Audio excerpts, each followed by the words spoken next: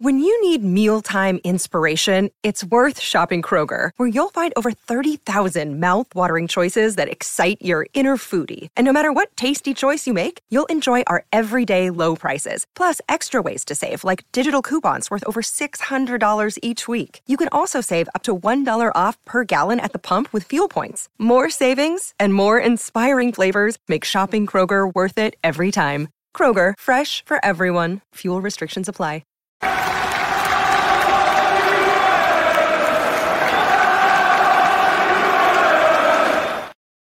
Hi everybody, Russ from My Hammers 11, still sweating buckets. I can't bear this heat, I'll be honest. Hope you're all safe and well for your channel. Please consider subscribing, hitting the bell icon so you're made aware of any time we put new content on. Obviously, we have videos going up daily. We will keep you going during this weird pre-season, off-season type world we live in at the moment. We have lots of West Ham content, lots of fans coming up, including today's fan. I'm not going to even try and pronounce his surname because I don't want to do it, because I won't do it justice. It's Lewis John. We'll just call you. How you doing, Lewis? How's things? Yeah. How are you? Yeah, I'm good, thanks, mate. Very good. Down. Yeah, I was still sweating buckets. It's ridiculous, isn't it? I can't get used to it. But how are you? Have you been sort of during this sort of weird time we live in at the moment? Yeah, not too bad, mate. I mean, I run my own business and stuff, so it has been tough. I won't lie to you, but things are slowly starting to pick up. But yeah, strange for everyone, and because I just live with me and my dog, it's been tough, really. But you know, it's tough trying to have a dog and not being able to walk him and get out and stuff. Yeah. But yeah, no, all good, mate. Things are, like I say, trying to get back to normal now. So yeah, slowly getting there. Yeah, it is. Yeah, it's slowly getting there. It's sort of baby steps, isn't it? But I mean, and the great thing is, you know, obviously, you know, you're quite sort of active on Twitter and things, you know, despite the fact that no one's been able to see each other properly, everyone's been able to keep in touch, haven't they? Sort of the West Ham, you know, and that's Absolutely. lovely to see. It's really nice to see. And it's not just on Twitter, on Facebook, and, you know, you see that sort of West Ham community, everyone pulling together, everyone helping each other out. And it makes me proud to be a Hammer. It really does. I don't see it with anyone else. Maybe because I'm biased, but I don't see it with like Tottenham fans or Villa fans or whatever like that. Do you know what I mean? We are a great fan base. I've always said that. You know, we're probably one of the funniest, if not the funniest fan bases. You go to your, especially away games, and some of the stuff you pick up there are just, you remember forever. It's brilliant. Yeah, you're right. We do have this innate sense of humour that comes with supporting West Ham, and it's funny. They're just so quick at some of the things. Something will happen, and literally someone will come up with something. And it just like someone mentioned the other day about the Arsene Wenger, the Watford away game, and there was this woman came out and she looked like Arsene Wenger, and the fans were literally like, "There's only one Arsene Wenger," and it's just things like that just off the cuff and brilliant. It is, and it's like, I would love to, and I don't know when people come up with these chants as well, because sometimes, you know, people are like, you know, there'd be an away game and there must be a WhatsApp group I'm not invited on or whatever, and then the chant just develops, and then it just carries on, as you said, things like that. I mean, that's half the fun of going to the away games, isn't it? You get so much more banter than you get at the home games. Definitely, it's superb, and like I say, I'm sure everyone's missing it.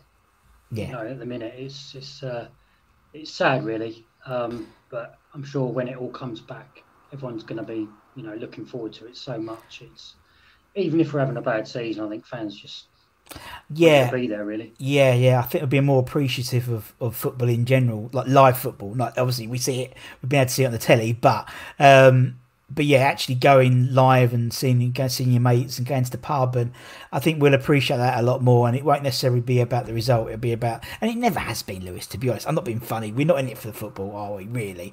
We've backed the wrong pony if that's the case. But it's that sort of togetherness and just that spirit and just that family and atmosphere which I think people miss, and you can't really replicate it. You can. I mean, we have like Zoom watch along parties and things like that, but it's not the same. But although I think we've made the best of what we can do, to be honest, and at least we're in the Premier League next year, so you know, that's better than nothing. What team? Great because we've got, obviously, like yourself, you know, you've kept us going during lockdown, and Dave and X, Sean and Nige on the podcast. Free Hammers Chat. Everyone's been brilliant. They've kept West Ham Fan TV. They've kept us all entertained and stuff throughout. Which is great. Oh, brilliant! It's to say because of my job, I'm walking all the time. Yeah, I've got my phone on. I can listen to a lot of podcasts, and it's great because we're shut away and stuff, and we can still listen and watch and still be entertained, sort of thing. So and there's so much West Ham content out there now, which is great. There is, and it's all brilliant, and I love it. I try and watch as much. You must get like a deluge. That's why I quite like my stuff, because my stuff's not particularly topical. So it's like, even if you come to it 2 or 3 months later, it's all nostalgic. So it's not like it's out of date. Do you know what I mean? Maybe a little banter bit before Andy's, but the rest of it. And I mean, we're actually in a couple of weeks' time, we're going to be doing some stuff with some of the other YouTubers together for New Food Banks. So that's going to be announced very, very shortly, I think. But so no, it's great. And I love, as you said, it just keeps everyone going, ticking along, isn't it? There's crap on telly, EastEnders isn't back or anything like that, and so, it's great that everyone's, and also the guys like the American Hammers Network, they have some great content on there, but, it's usually about 2-3 o'clock in the morning for us. But no, they're good fun as well. So Lewis, we see the West Ham shirt, we see the couple of old ones behind your head as well. Why is West Ham your club? What's your West Ham story? Well, I wasn't born into a football family so much on my dad and my brother. Neither of them were into football. So I had a granddad who supported Sunderland, and the other side of the family were Spurs.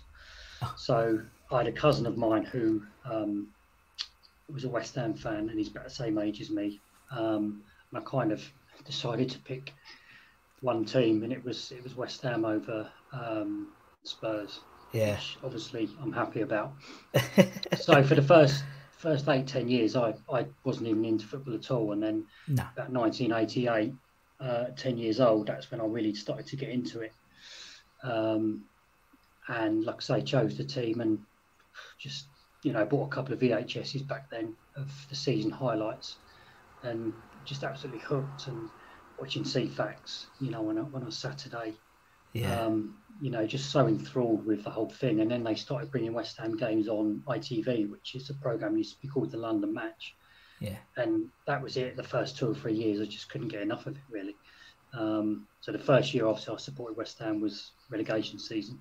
And the first game was in 91 against Coventry, and we lost 1-0. So, so you set your stall out quite nicely there. Absolutely. Yeah, so, and just been there ever since, really. I've never regretted it. I mean, obviously, I was 2 years old when we won the FA Cup, which I don't remember, obviously. But, yeah, I've never regretted it. It's just one of them teams that it frustrates the hell out of you. But it's... but you love it, yeah. Yeah, even relegations, we've enjoyed the Championship down there when we went down last time. And we did. It's, like I say, they frustrate you so much, but they're your club, and... Yeah, I don't see how some people can change teams willy-nilly, because once it's in your blood, that's it. No, it does. It gets. And what I've always said about West Ham is it just gets into your system without realising, sort of seeps in the clothes, and it's like it's so for me it's like I might have a meeting on a Wednesday night or like a late Wednesday afternoon meeting, thinking, I've got West Ham. It's always in the back of your mind, what's going on. And, subconsciously I was doing a thing with the Irons United guys, and I was doing it in me and my wife's bedroom. And without realising, my bedroom is sort of claret and blue. And I didn't even realise that. And someone mentioned it on the live stream, was like, oh God, yeah, it just has these sort of blinkers on. And you're right, I can't get people who did the whole sort of flipping, glory hunting. It doesn't tend to happen so much with sort of the older fans, but the younger fans, when they're sort of finding their club, I think once you pick your club, you've got to stick with it through thick and thin. And my daughter, she hasn't got a chance, bless her. I never really had a chance, really. My great granddad was a coach for the Thames Ironworks, so from always there's been this sort of West Ham thread flowing through. So but you're right, they frustrate you more than anything. But doesn't matter what season, if we go down, we finish fifth, you'll know at least twice or 3 times a season we'll turn up and be world beaters, whether it's against Chelsea or Tottenham or Man United or Arsenal. There'll be 2 or 3 and that's our season. That's my season, And for that week, I can go to all my Tottenham friends and go, ha ha. Yeah. The other 51 weeks of the year, I go hiding. It's like the season, though. We didn't get beaten by any of the bottom 3 teams, which is unlike us. Normally that's really unusual, yeah. We lose to them teams and then we beat the top teams, but no, we were unbeaten against the bottom 3 teams this year. So it's crazy, isn't it? And although I every season, every sort of close season, like now, I have blind optimism that this is going to be our year. I swear I've said that every year for the past 25 years. It's going to be our season this season, and the thing about West Ham is they could easily either get relegated or win the league. They're sort of in between, and neither would surprise me because they're just so random, West Ham, and I think that's why we love them, because we just don't know what we're going to expect on a Saturday or a Wednesday or a Monday or a Thursday. Depends when the games are. I've kind of thought this one out. I don't know if you remember Panini. Yeah, it's got the old books in there, and it's got the old teams and stuff. So I've got the 88 to 89 and 89 to 90. So things like that when I was growing up. Yeah. It was brilliant. And my first shirt, the BAC one at the bottom, was obviously it's a kids one, so it doesn't fit me anymore. But I've got quite a few of the shirts as well. But I've just been football man ever since, really. So just wish we, I'd seen. I know we've won the playoff final, but I wish we kind of won something in that time, because it's just so frustrating. It is. I just think it would, although we're sort of used to it now, it would be nice just to win something just for the fans, just because the thick and thins, as you said, with the guys who've been around, they might have supported them in the 60s, the 70s, the 80s. They've had a bit of glory, but we haven't. We had the Intertoto Cup in '99, European glory, and that's been it. And obviously the FA Cup final in '06, but it'd be nice. Even I'll take a League Cup. I mean, that's the only thing we haven't won is the League Cup, so that'd be quite nice. And no one seems to bother about the League Cup. I'd love them all just to have a go. Won it.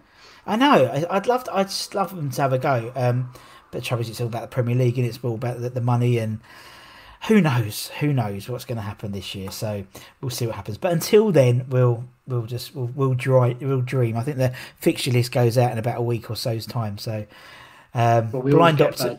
We always top 4 or top 16, don't we? Yeah, well, and you'll have a couple, and I reckon, but we'll see. The thing is, whoever you're going to play at the moment is just weird, isn't it? Because are you a crowd noise on or a crowd noise off type person when you watch the football? Crowd noise off, to be honest. Yeah. It's just different when the German football first came back, obviously before the Premier League, and you're kind of watching it. And it didn't bother me having no fans, but it's interesting to hear what the players are saying and the managers and all that.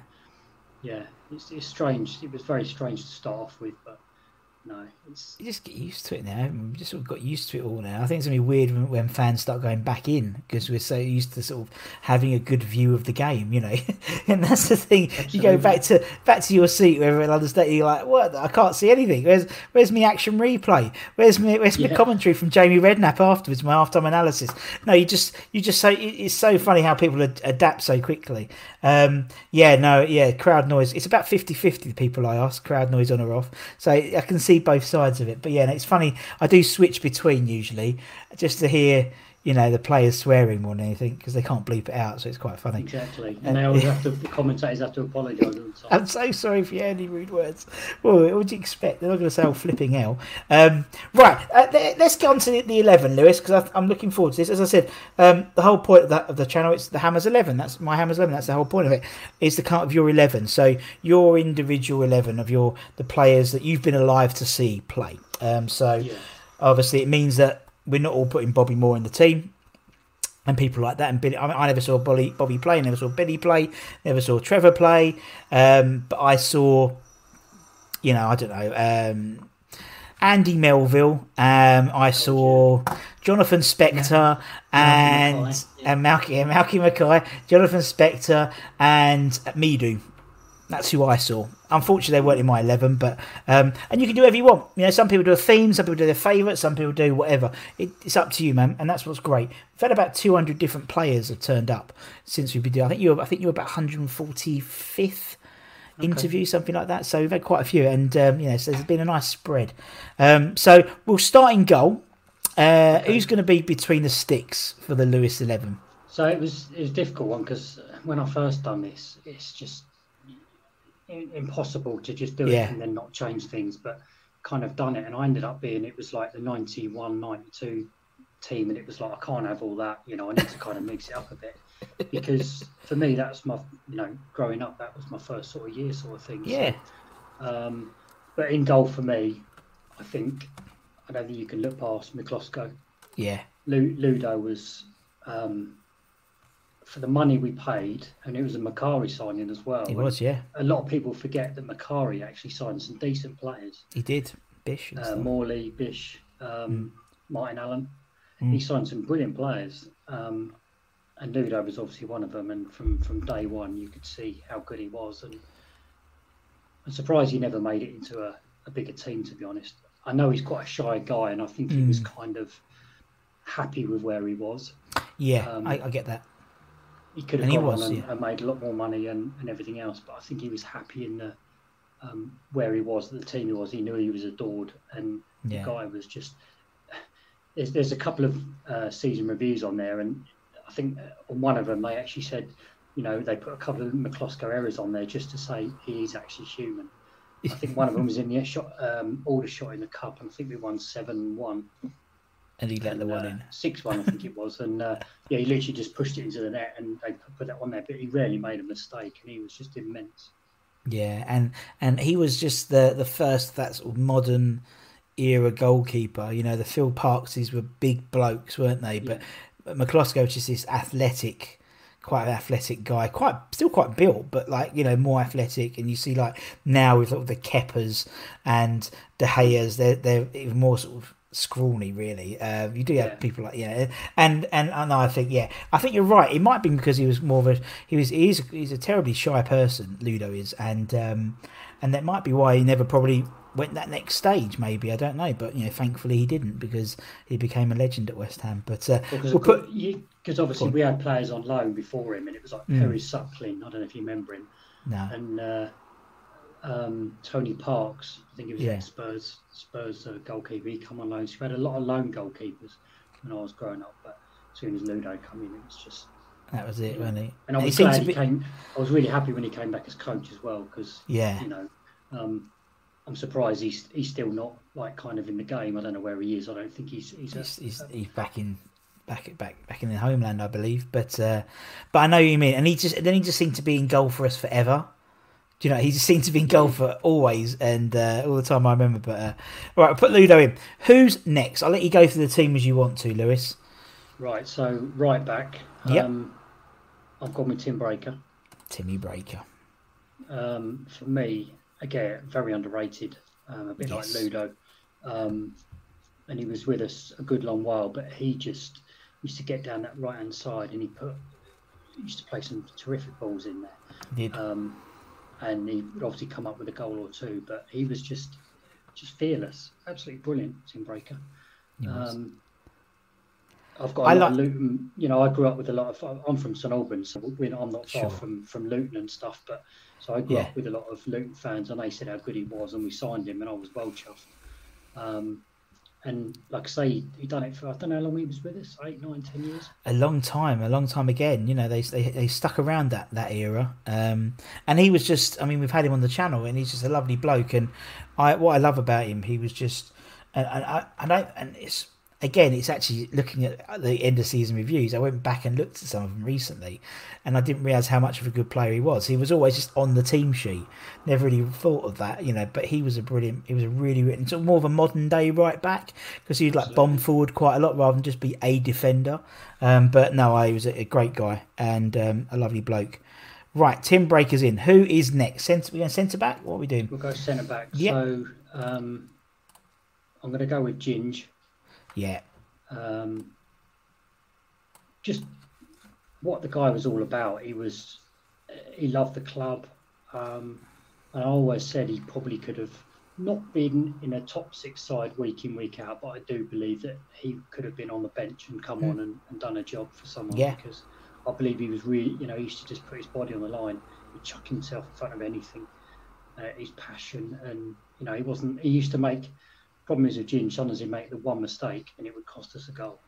But it's that position, isn't it? 10, yeah. 9 times out of 10 he was brilliant, and it's a shame how it ended for him. I was gutted. I think everyone was. The fans adored him, and he adores the club, and it's a real shame because we'd all like to have, say goodbye to him, sort of thing. But no, I think the way he played for us, and it's a shame when we sold him. I was gutted when we sold him, and obviously he came back. But no, brilliant, absolutely brilliant. It's just a real shame he's no longer even at a club as a coach or something. Yeah, I mean, he's got his soccer school as well, isn't he, at the moment? So you never know. It might be something down the line. I think the thing about Ginge was and I'll be honest, looking back at it, I can't really remember his first period as much as his second period. Like he came back, he came back as a more West Ham defender, if that made sense. He came back, he had the skinhead. He'd obviously been working with Richard Dunn at Villa, and he came back as like the veteran, like an old school Alvin Marty. He had a goatee, he looked and he just looked more hard, and maybe because he was not as quick as he was when he first joined us, he seemed a lot more. He could read the game better. Traditionally, our centre backs haven't been the quickest. I think people like Alvin and Tony Gale and people like that, but they read the game, and he seemed to read the game a lot better. And he just had this affection with the fans, and like Chav Corner, would love him, and adopted Chav Corner would love him as well. And I love a player who genuinely gives his shirt away to someone, not just ceremoniously like throws into the crowd. He picks someone up like a little kid and hands him his shirt, and it costs him fuck all, doesn't it? It costs him nothing, and it makes such a difference to that person. But Ginger Pele's in. It's just the way he used to like. He didn't care if he got a bloody nose or a broken nose. If that ball was going in the back of the net and he threw his face in front of it, he'd do it. And we love that at West Ham. It's like, Jimmy Dix, Yeah. Right, who's next? No, who's next? I love James Collins. Yeah, who's next, man? Steve Potts for me. Potsy. Oh my, brilliant. Just again in the team when I was growing up, and again a long-term servant to the club. I think he was kind of playing right back when I was growing up, but then moved to centre back, and he got that one and only goal against Hull, which was an absolute belter. But no, brilliant, absolutely. Just Mr. Consistent again. I think that's the third player in this team that's underrated, if not the fourth. Yeah. Whether I'm just being biased or not, but Potts was. He was American. He never played for America, which is. I know, weird, isn't it? Connecticut he came from originally, but yeah, no, he was just Mr. Consistent, wasn't he? And someone who was 5'8", something like that, shouldn't have been a good centre back, but but I mean, Tim Breaker coming into the team pushed Potts into centre back, really, and then he was, I think he was great. And obviously he's someone who's still in the club, obviously under 23's coach. Absolutely. And it's a shame his son, Brad. Yeah. Is it Brad Potts? Danny. That's what I'm thinking of, the other Barnsley player. But it's a shame it never worked out for him, because that'd have been nice to have him in the team, like Alvin Martin's son, sort of thing as well. But Steve Potts was a great captain. Yeah, he was a fantastic captain. Never had a hair out of place. That'll be a good 11. Father and son 11. I'm going to write that down. Yeah, I reckon you could. That'd be a good one. Or father and son, or brothers. i.e. the Ferdinand brothers. Anyway, or the cousins. God, you could have the Ferdinands. You could have Rio, Anton, Les, and the Allens. Yeah. Martin Allen, Clive Allen. Paul Allen. God, that's done the team. Done. Good night. Thank you. Right, we'll put Potsy in. Who's going to go left back then? I could probably guess. You probably guessed. Razvan Rats. No. Rita Ilunga. Yes, exactly. No, Dixie. Yeah. I think probably is one of. He's the most picked. Yeah. Just you can't. I don't need to even go on about right. Dixie. Everyone knows. Again, gutted when he was sold to Liverpool. But he came back. He knew how much the fans meant to him coming back, and I think it was probably the wrong move for him to Liverpool. I think he kind of not regrets it, because he's played for Liverpool, but he's got. I think the last goal he scored, player to score in the Cop as well, so he's got some sort of record. But no, it's a shame his knees never. He held did, up. yeah. I mean, he's one of those players who I just think he wasn't as revered outside of West Ham as being a football player as he was inside West Ham, because obviously his personality and his aggression preceded him. And so everyone thought he was a thug. And yeah, he did put in the challenge, and particularly in the earlier stages of his career. He was sent off 3 times in one season. Yeah. Exactly, yeah. But he was a fantastic football player, and I think it's something which outside of West Ham people don't remember. But it's a shame. But it's a travesty. He never played for England, to be honest. And this is what I was just going to say. They told him not to shave his head, and he said, "Well, I'm shaving my head. I'd rather build a kennel for my dogs than play for England if that's the case." Yeah, just ludicrous. That sort of you've got to have some sort of image to play for England, but it's crazy. Just a travesty he never played for him, because even watching the season reviews, we were in the lower leagues, and I think he'd get header after header and penalty after penalty and long ranger after long ranger, and some seasons he was scoring 15 goals a season. It's mental, isn't it, from a left back? And they weren't all penalties. You said he scored loads in corners as well. And I remember it was the first goal I ever saw score for West Ham was a Julian Dix 30 yards belt into the top corner. Was it against Oxford or Man City? Oxford United 5-3, and Oxford United 5-3, yeah. And Oxford United scored after about 30 seconds. And I remember that because my granddad, God rest his soul, turned to me and went, "That's it. Get used to it. You've got a lifetime of this." And I didn't believe him, but now I do. Brilliant game. I've still got it on VHS. Brilliant game. Yeah, it was so funny. It was just such a bizarre game. But it was so West Ham. Right, okay, Dixie's in. Who is next? So I will go left wing. Yep. Now, this player is my hero, but before I say that, I was going to go, if it weren't for this guy, I would have gone with Matty Etherington, because I don't think we ever replaced him, to be honest. No, we didn't. He was brilliant for us. Better than a lot of people thought he was. And like I say, we never replaced him for a long time, even if we ever have. Definitely have. Absolutely brilliant he was. But the player I'm going to go for, which is my hero growing up, is Stuart Slater. Oh, Stuart Slater. See you later. I don't know if anyone's brought him up before. Yeah, he's got a few times. Yeah, I mean, not as much, to be honest. And I think he gets a little bit lost in the wash. Do you know what I mean? Of all that players in that era. But yeah, carry on, man. Talk about Slater, man. Slater was. I mean, I tried to be him at school because he was just. I mean, obviously that game against Everton was everyone will remember, but just what a winger. He had pace. There was that goal, I don't know if you remember, against Sheffield United, I think it was, when Ludo kicked it. Eamon Dolan flicked it on, he chested it and straight over the keeper. It's probably on YouTube somewhere, but it was... The guy just had... brilliant. He was just immense for me. He had everything, and you knew that you would probably guarantee a goal or an assist with him in the team. And I did meet him and Ludo a few years ago. And I said to him, I was gutted when you left for Celtic. Wish you'd never gone. And he said, well, I wouldn't have met my future missus if I'd not. So, no, but exactly. He wasn't, and that's why I like Celtic now, just because of him. But it's a shame that move never worked out, and I kind of followed his career after that, and it kind of went downhill. But again, another underrated player. Yeah. Just I'm surprised bigger teams didn't come in for him in this country. I know Celtic were massive back then, but I'm surprised. Again, never played for England. Don't know why. Played for the England B team with Bishop, I remember. But yeah, it's just weird, isn't it? I mean, as soon as they have West Ham their badge, they seem to be already 4 steps below everyone else. But even now, it's like even like Deck isn't necessarily a nailed-on England starter, which is absolutely not ridiculous, and.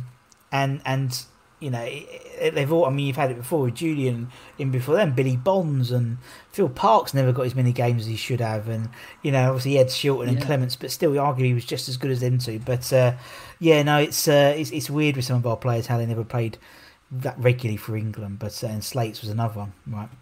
Okay, let's put Slates in. Who is going to be next, Lewis? Right, I'll go on the right wing. Sure. And I'll go Kevin Keane.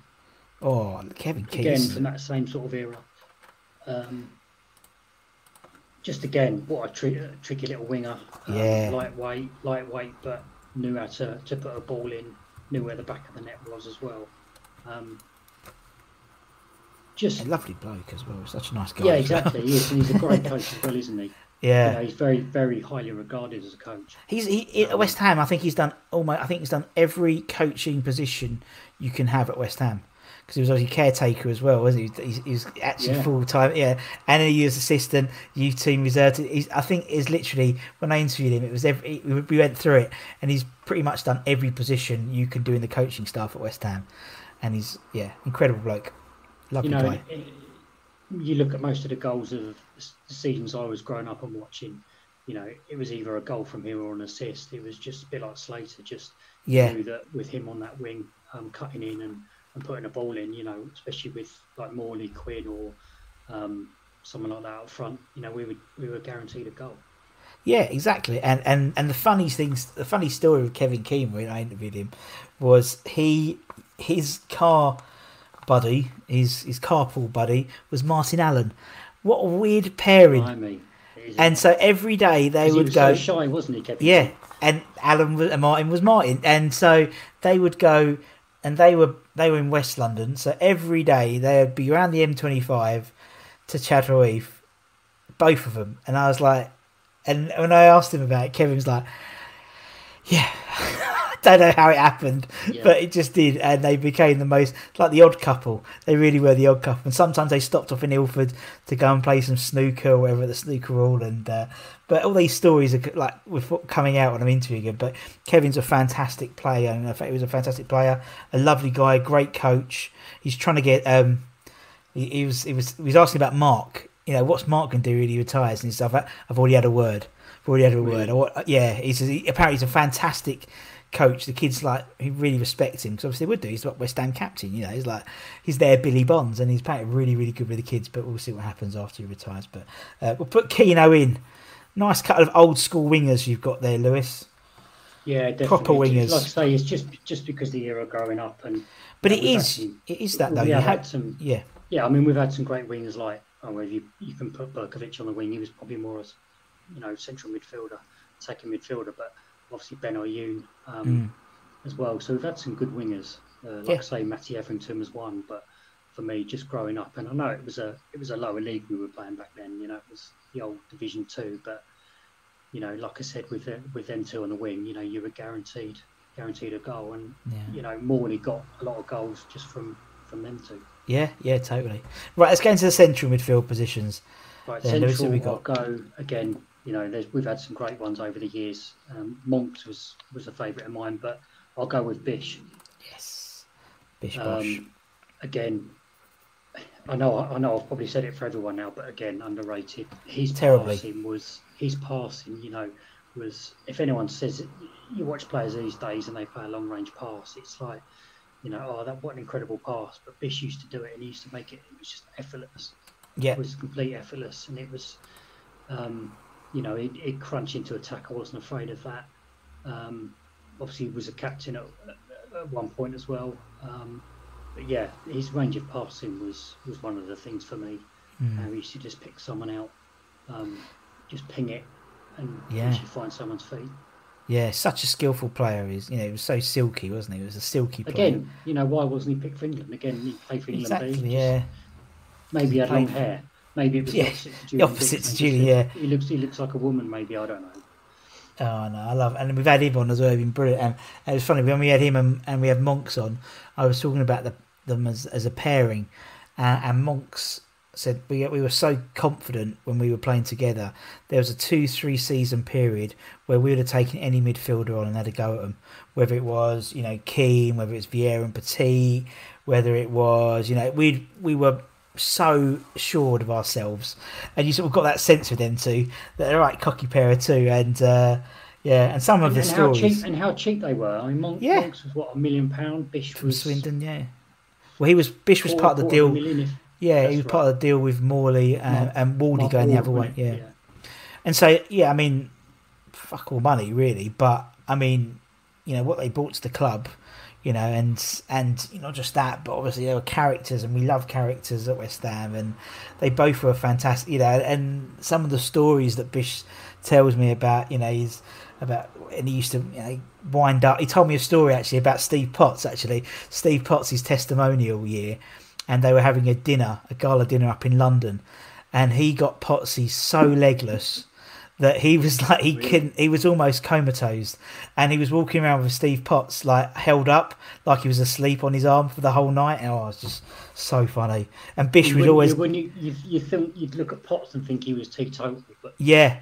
Totally, and I think he usually was, but it was his testimonial year, and his wife, and I think he said Potts' wife was absolutely apoplectic at Bish for how, and he's done it before, and he was also telling a story. He used to wind up Alvin Martin, and honestly, it's some of the stories, and you just think that era of him, Mad Dog, Monks, Martin. There's that one with Moncur when he was, running around the training ground with his pants. We talk about that. Yeah, we talk about that. He tells me exactly what happened, and so because I interviewed someone else, a guy called Reece Bayliss, who was at the training ground when that happened, because they used to let the kids in to watch the players. The kids that skived off school basically at lunchtime. They used to let them in, and Harry used to let them in to watch the train. And Monks tells the story that it was when it was like a really cold day or really wet day, and basically all the foreign lads would turn up and nick all the kit. And they'd had like two jumpers on, pairs of leggings or leggings like jogging pants. And he turned up and he went to Eddie, "What we got, mate?" He goes, "No kit, mate. You only got like a t-shirt." But he was, "I'm not having this." So he literally went completely bollock naked, ran past the door, Harry's door. Because Harry just saw this naked man just run across, like pops his head out, proper like Carry On style, and he was like running onto the pitch. And he said, "John, get in! We've got the Sky cameras in today." And so John was like, and because apparently John did like a massive Klinsmann dive, like in the mud, like completely naked. And he said, "Look, I'm not getting any kit. I'm going to go naked every day." And from then on, he always had a tracksuit. Always had his own tracksuit. So there we go. But I wonder if he's calmed down now, or he's still no. Absolutely crazy, honestly. I watched the interview again last night. There was nothing on to do, so I watched it again last night and was just laughing because he's still got that cheeky, chappy nature about. He's got glasses now as well. He's got glasses. He had these, but he's just so funny because he's not one of those people you see a lot on. You don't see him on Twitter or on Facebook or YouTube. He doesn't do a lot of that. But he's still got that twinkle, and when he talks about things, you just see his face come alive. And you go, "Oh God, I'll tell you this." And he's just like telling this story and this story and this story, stories I hadn't heard. It was absolutely brilliant. But anyway, we'll put Bish in. There we go. Bish is in. And that's what you need for a dressing room. Totally. If you're struggling at the bottom of the league, you need players like that to pick the team up. And, just go out and have a good time, and that's what Nolan and Rim used to try and do. When we were struggling at times, you used to just get the lads together. Like Lucas Neal, I think he was big. Very much so. Anton Ferdinand was very up. And you imagine if you had Bish, Monks, and all that, and you're struggling, and you're having a laugh in training. It just brings that morale up. Well, it's like another one. I mean, again, this is becoming a John Moncur episode, but I don't care because I think I actually adore the bloke. He was telling me this other story about the foreign players, and I was like, how does it work? Because obviously it's quite savage in your dressing room, I'd imagine, with you, Bish, Martin Allen. He went, you'd give it and you'd get it. It was pretty savage. He went, sometimes I'd literally come home and my sides would be hurting, so I was laughing so much during training, which is lovely to hear. And he was saying when like the foreign players in, some of them just couldn't get it, and like Davor Suker was one. He used to call him Big Dave, and he used to just Big Dave was really into his stocks and shares, and so he basically said to John, because John started to do a bit of stockbroking, because it's like a punt really, it's like a gamble for him, and he's like, right, I've got a good deal coming in, some good shares coming in. There's going to be a report soon. They're going to fly. We're going to make our money on this. And then Harry heard about it as well, and he's like, what's going on here? What's going on here? So they all put money into these stocks, and next week, the report came out and all the stocks plummeted and they all lost their money. Training next day, Monks kept on going into Suker like proper double-footed tackles during training. And Big Dave gets up and turns to Harry, and Harry's going, just play on. Like, I'm just trying to kick the shit out of him because they lost their money. But it's just, honestly, that era. Just love that era. All the stories are brilliant. Right, anyway, we'll move on. We digress as we always do on this channel. We put Bish in. Who's next, man? Who we have next, Lewis? Right, Nobes. Nobes. Again, I could have picked Moggs again with Bish, but Yep. I've gone with Nobes just because he is Mr. West Ham, as we know. I've never been one for telling him, saying that he needs to be dropped, because for me, he's an epitome of that team. And again, of course, yeah, probably had something to do with this season when we were struggling all definitely together. But I just love the way he, with his passion, and especially when we play Spurs, and just everything about him. And I love the loyalty he's been. I think Fulham were after him at one stage. Yeah. And he just decided to stay just because how much he loves the club, and I love loyal players like that. Carlton Cole as well. Loyal Potsy, as we said as well. So, Nobes for me is.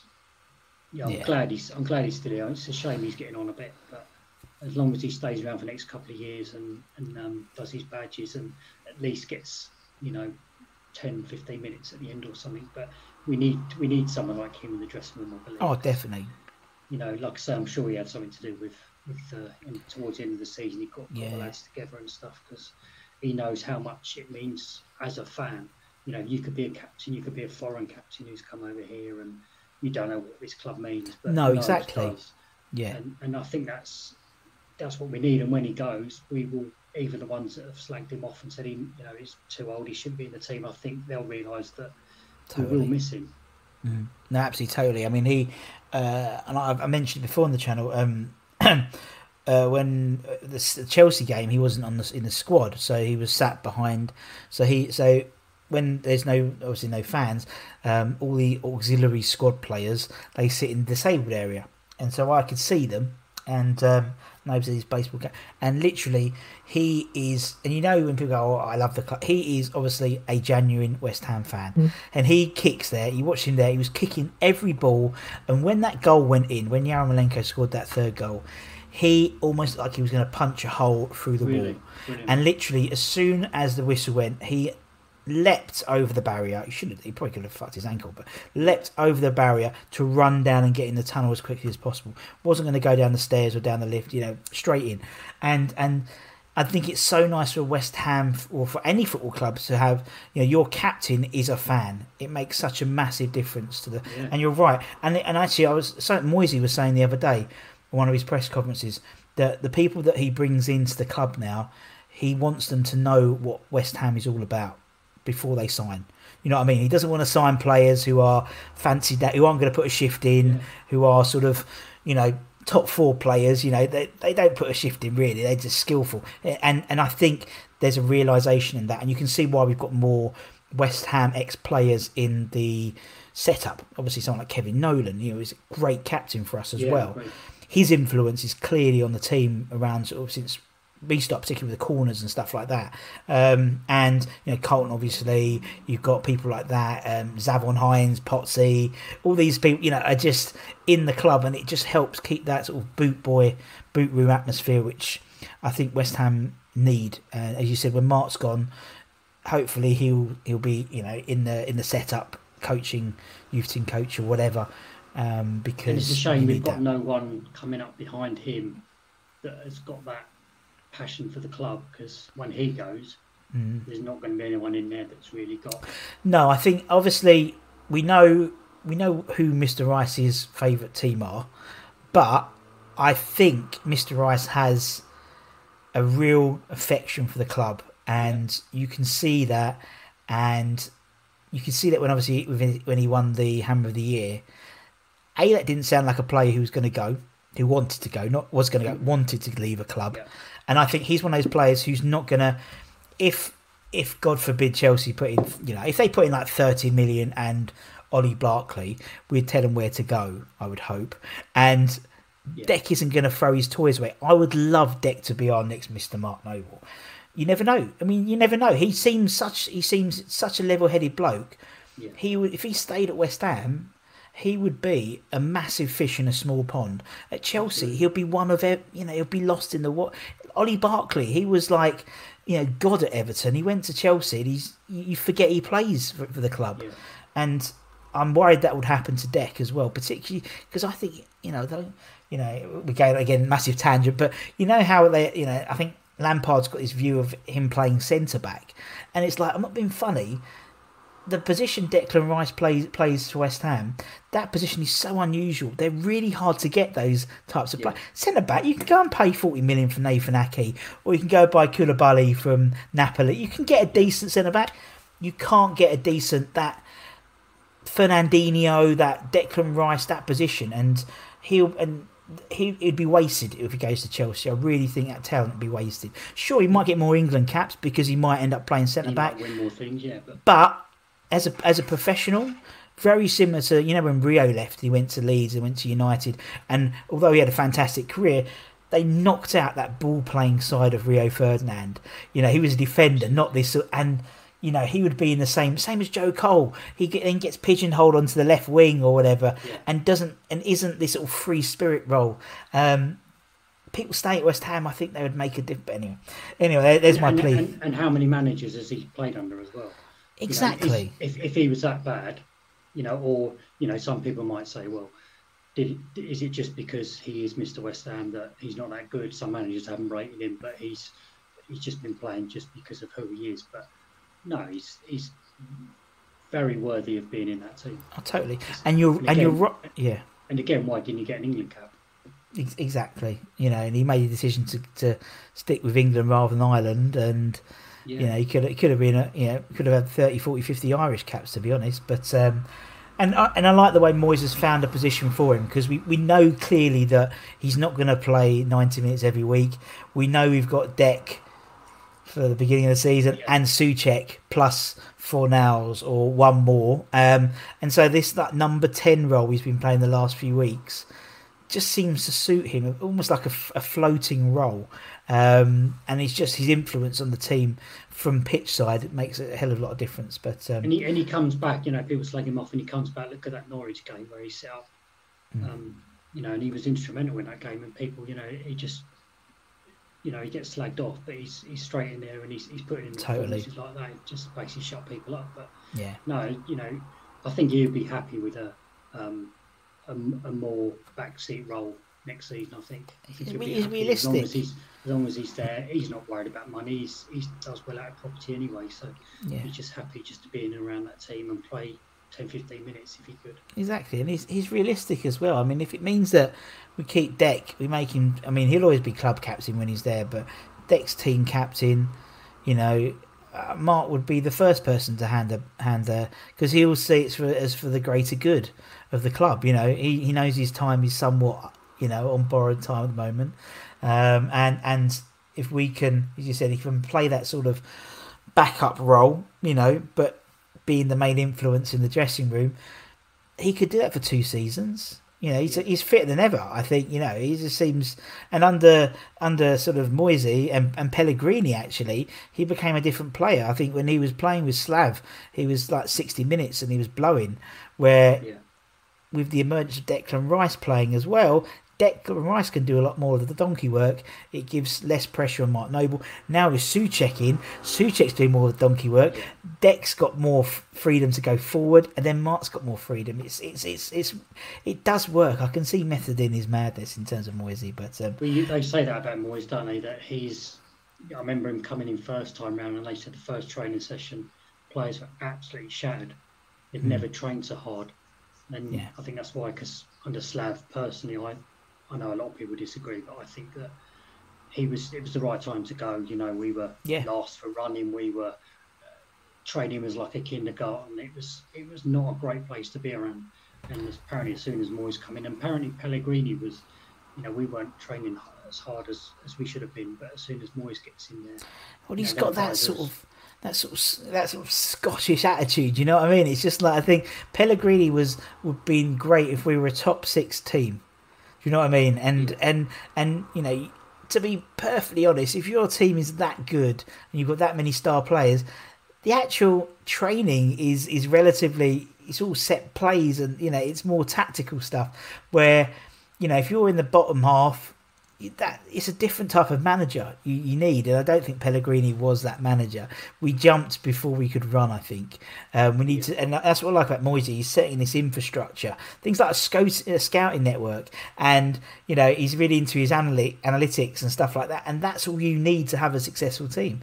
And then whoever comes in after Moyes, they've got that structure in place rather than having to start all the way and build it up back again, which is what he's had to do with, because obviously Pellegrini had it all on bits of paper and took it with him when he left. So exactly, yeah. And it's a shame. But anyway, we put Nobes in up front. Who we got up front? Right, up front we'll go Trevor Morley. Oh, good old Trev. Mr. Prolific. He was season after season. Yeah. And he hit the ground running from day one, really. Oh, he did. And again, he used to play lower league football with us. Unfortunately, we went down a couple of times and he was there. But even in the Premier League, he knew where the back of the net was. Just a brilliant all-round player. Used to get his head in, didn't care. Again, a bit like Ginge. He should just put in there. Just boots come flying at him. He's getting in there with his head and stuff. He used to be kicked about so many times, but. Again, I know he's at Man City, but Man City weren't a big club back then. But why wasn't a bigger team come in for him? Because I don't know his game to goal ratio, but it would have been very, very good for us. Yeah, and he always put a shift in, didn't he? Always put a shift in. You know what I mean? He's like, and he wasn't injury prone either. We've had some. No, you're right. You're right. And he was very good with, staying on the pitch and playing game after game. So. Despite his sort of like bustling, getting stuck in their nature, which is usually. That might precipitate you get, that's a long word, precipitate, but that might mean you get a bruised eye or a elbow, and but he never seemed to get injured. He always seemed to just old school striker, dust himself off and carry on again. I know. Trevor Morley is I remember he got booted in the face against Portsmouth, and he was basically he'd scored and the boot come flying in, but he'd scored the goal. And as far as what I remember, he actually carried on playing after that, but he was just pouring with blood from his mouth. But he just didn't care, and he just knew where the back of the net was. Yeah. No matter what league. And I know Man City fans really rated him as well. But yeah. Well, he was always, I just thought he was just a really nice bloke as well. He's very great. Is it Norway he lives now? Norway or it might be Norway or Holland, randomly somewhere like he lives somewhere. He does a commentary, doesn't he? I think on football and stuff over there. Yeah, he does. So, but no, he's on there. So okay, we'll put Trevor in. Who's the last one? Right, last one. Again, I could have gone for players like Carlton Cole. Yeah, Mr. Loyal, brilliant. Tevez, I thought was, brilliant. It's a shame. He didn't stay for any longer, but I'll go with Dean Ashton. Dino. It's just a massive shame what happened to him. It is, and we never got the compensation for that, and that still riles me that we never got anything towards that. We lost a £7 million player that would have cost other teams 20 to buy off us. But we were so lucky to have him, but we just didn't have him long enough. No, we didn't. And I was at the cup final, so basically I got a ticket in the Liverpool end. Yeah. One of my suppliers got me and one of the buyers a ticket. He was a Liverpool fan, and obviously me being West Ham, like £1,000 ticket. But anyway, we got a ticket, so I'm stuck in the corner of Liverpool end, a couple of West Ham girls next to me, and obviously surrounded by Mickey Mouses. And of course he scored. Yeah. And then of course he scored again, but the second time he comes running over towards the corner flag. You'll watch it, you'll see it, and of course there's these two girls next to me. They're going mental, and I'm having to just kind of sit on my hands, just like, what do I do? I'm surrounded by these big burly scousers. Yeah, Mickers. Yeah. And he come towards me, and I was so tempted just to get up and hug him, but just a phenomenal striker. He was, and he's so funny. I still can't watch programs with Sean Wright Phillips on without switching them off. It's really weird, It's like, I'm the same. honestly, it's really weird, isn't it? It's so childish because it was just a challenge. Apologised. Yeah. Like I say, we never got anything for that. No, that's bizarre, isn't it? It's so weird because you just think what he could have been, not just for England, not just for West Ham, but for England. I mean, yeah, he might not have been there for maybe another couple of seasons and then had to go to Man United or whatever. But at that time, England were crying out for a partner for Wayne Rooney, and they had Heskey and stuff. But if they had Dean Ashton and him, they would have been world beaters. Honestly, he was a phenomenal player. And we used to call him Fat Annie Lennox because when he went blonde. Yeah. We used to call him that in the Trevor Brookings stand, yeah. But I just thought, and he's just like, I remember the excitement when we signed him, so I was really excited, and it's the similar level of excitement I got when we signed Bowen. He was that young, hungry Championship player, and you just knew 7 million as well, he was like 7 million, and at the time that was a fair whack, really, for a player. But he was just the complete striker, I thought. He was reasonably, not rapid, but he was quick to beat a defender. He was strong. He was skillful. He was tall. He could do the flamboyant stuff as well. He could beat a man. He was the complete striker, and we've never replaced him. No. Never. Which is a terrible shame. You guarantee if it had been at another club, he wouldn't have got an injury and he'd have probably gone on to other. Yeah, of course. Yeah, it's just the West Ham way. Yeah, exactly. It's the West Ham way, and that's difficulty. But we're littered with those types of stories, aren't we, for our club? What could have beens, and it's like I don't know. But I mean, Dino's just I thought he's a fantastic player, and again they were trying to. It didn't work. On paper it would have worked because obviously they brought in Bellamy as well, and him and Bellamy, given enough time to shine, would have. I honestly think would have been our Cotti McAvenny partnership. They were both tried to come back as well, didn't he? And he said I tried it. It just didn't work. I think his insurance didn't pay out because obviously he tried to come back and basically, made it worse, sort of thing. I think he said in the interview that. Didn't get anything for it because the insurance didn't pay up because I tried to come back, sort of thing, when I shouldn't have done. But it's a shame. It is a shame, but unfortunately, I mean, he made a fantastic impact for the short time he was there, so to speak, on the pitch in terms of the FA Cup and obviously the semi-finals, goals and things like that, and obviously when he came back for the testimonial for Mark, and he did his bicycle kick and then had to had to go off because he's back, and it's like, but it just shows you that it's still there. The it was still something there as a player, and because I was there at Old Trafford when he scored that goal, and yes, it was 4-1, wasn't it? But I was. Again, one of my suppliers, they had a box at Old Trafford, and I was basically sitting in there, and I know we got beaten, but what a goal!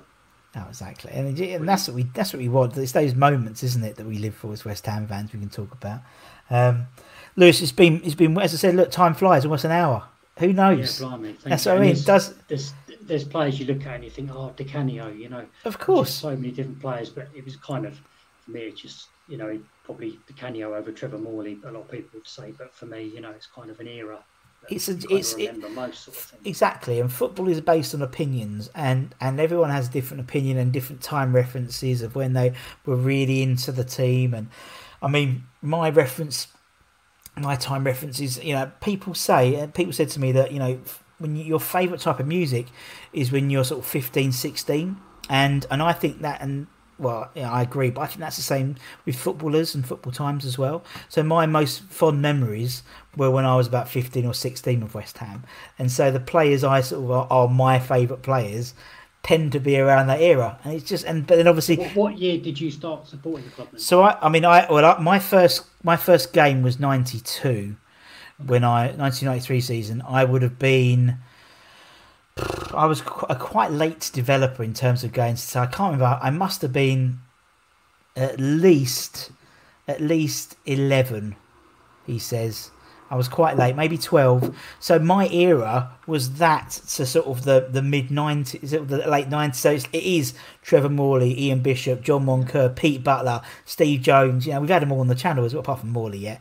We'll get him on. And then maybe going into sort of Xhaka, sort of like, Di Canio. That was my era. And so those are the players that I have an affection to. And it's the same true. So if you interview people who are younger than us, for example, then there will be sort of midnight. There'll be sort of Sebastian Schemmels and that, and that's what's great about the channel, because you get some really random ones. So we had one the other day. What was one's cut the other day? Like people like.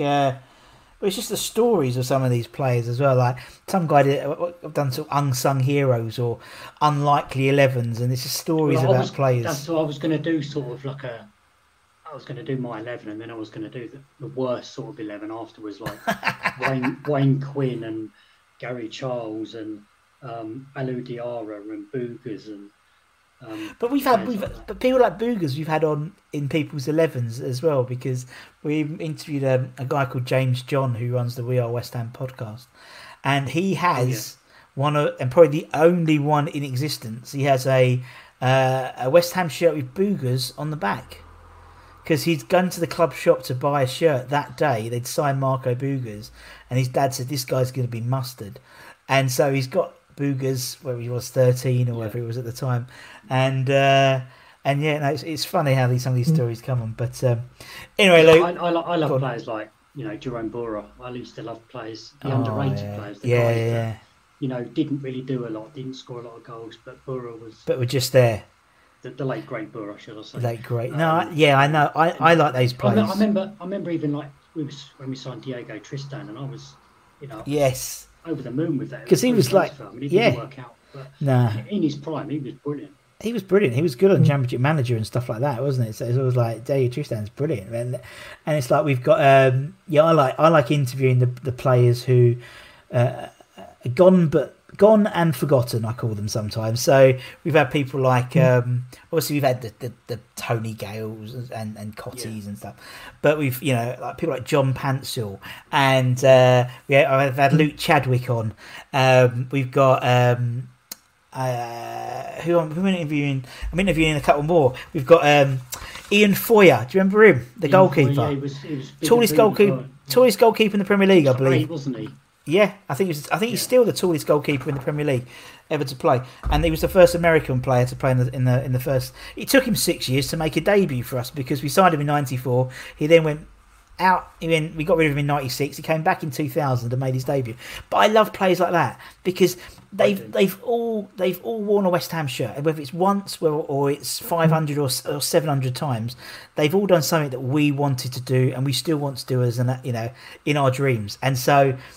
Doesn't matter who they are, even as he said, even the ones we take the mickey out of, even the Midus and Andy Melvilles and the Malky Mackays and even the Wayne Quinns, they've still played for West Ham, and so they're connected to us somehow. We're going to get as many on. You'll have to try and get Stuart Slater on then. I'm working on it, Lewis. Don't worry. Okay. My agent Steve Jones is trying to get me that sorted, but yes, so he's not reactive on Twitter, I know. No, he's not. But we're going to try and get Slates on anyway soon. But anyway, Luke, it's been lovely chatting to you. Thank you so much, you, mate. Yeah, and thank you to everyone for watching as well. Like, share, subscribe, do all that stuff. Keep an eye out for all the fundraising stuff we're doing in a couple of weeks' time. And from me and Lewis, take care, everyone. Stay safe. Come on, you Irons. And we'll see you again very, very soon. Cheers, everyone. Cheers, bye-bye. Take care, mate. Take care. Sports Social Podcast Network.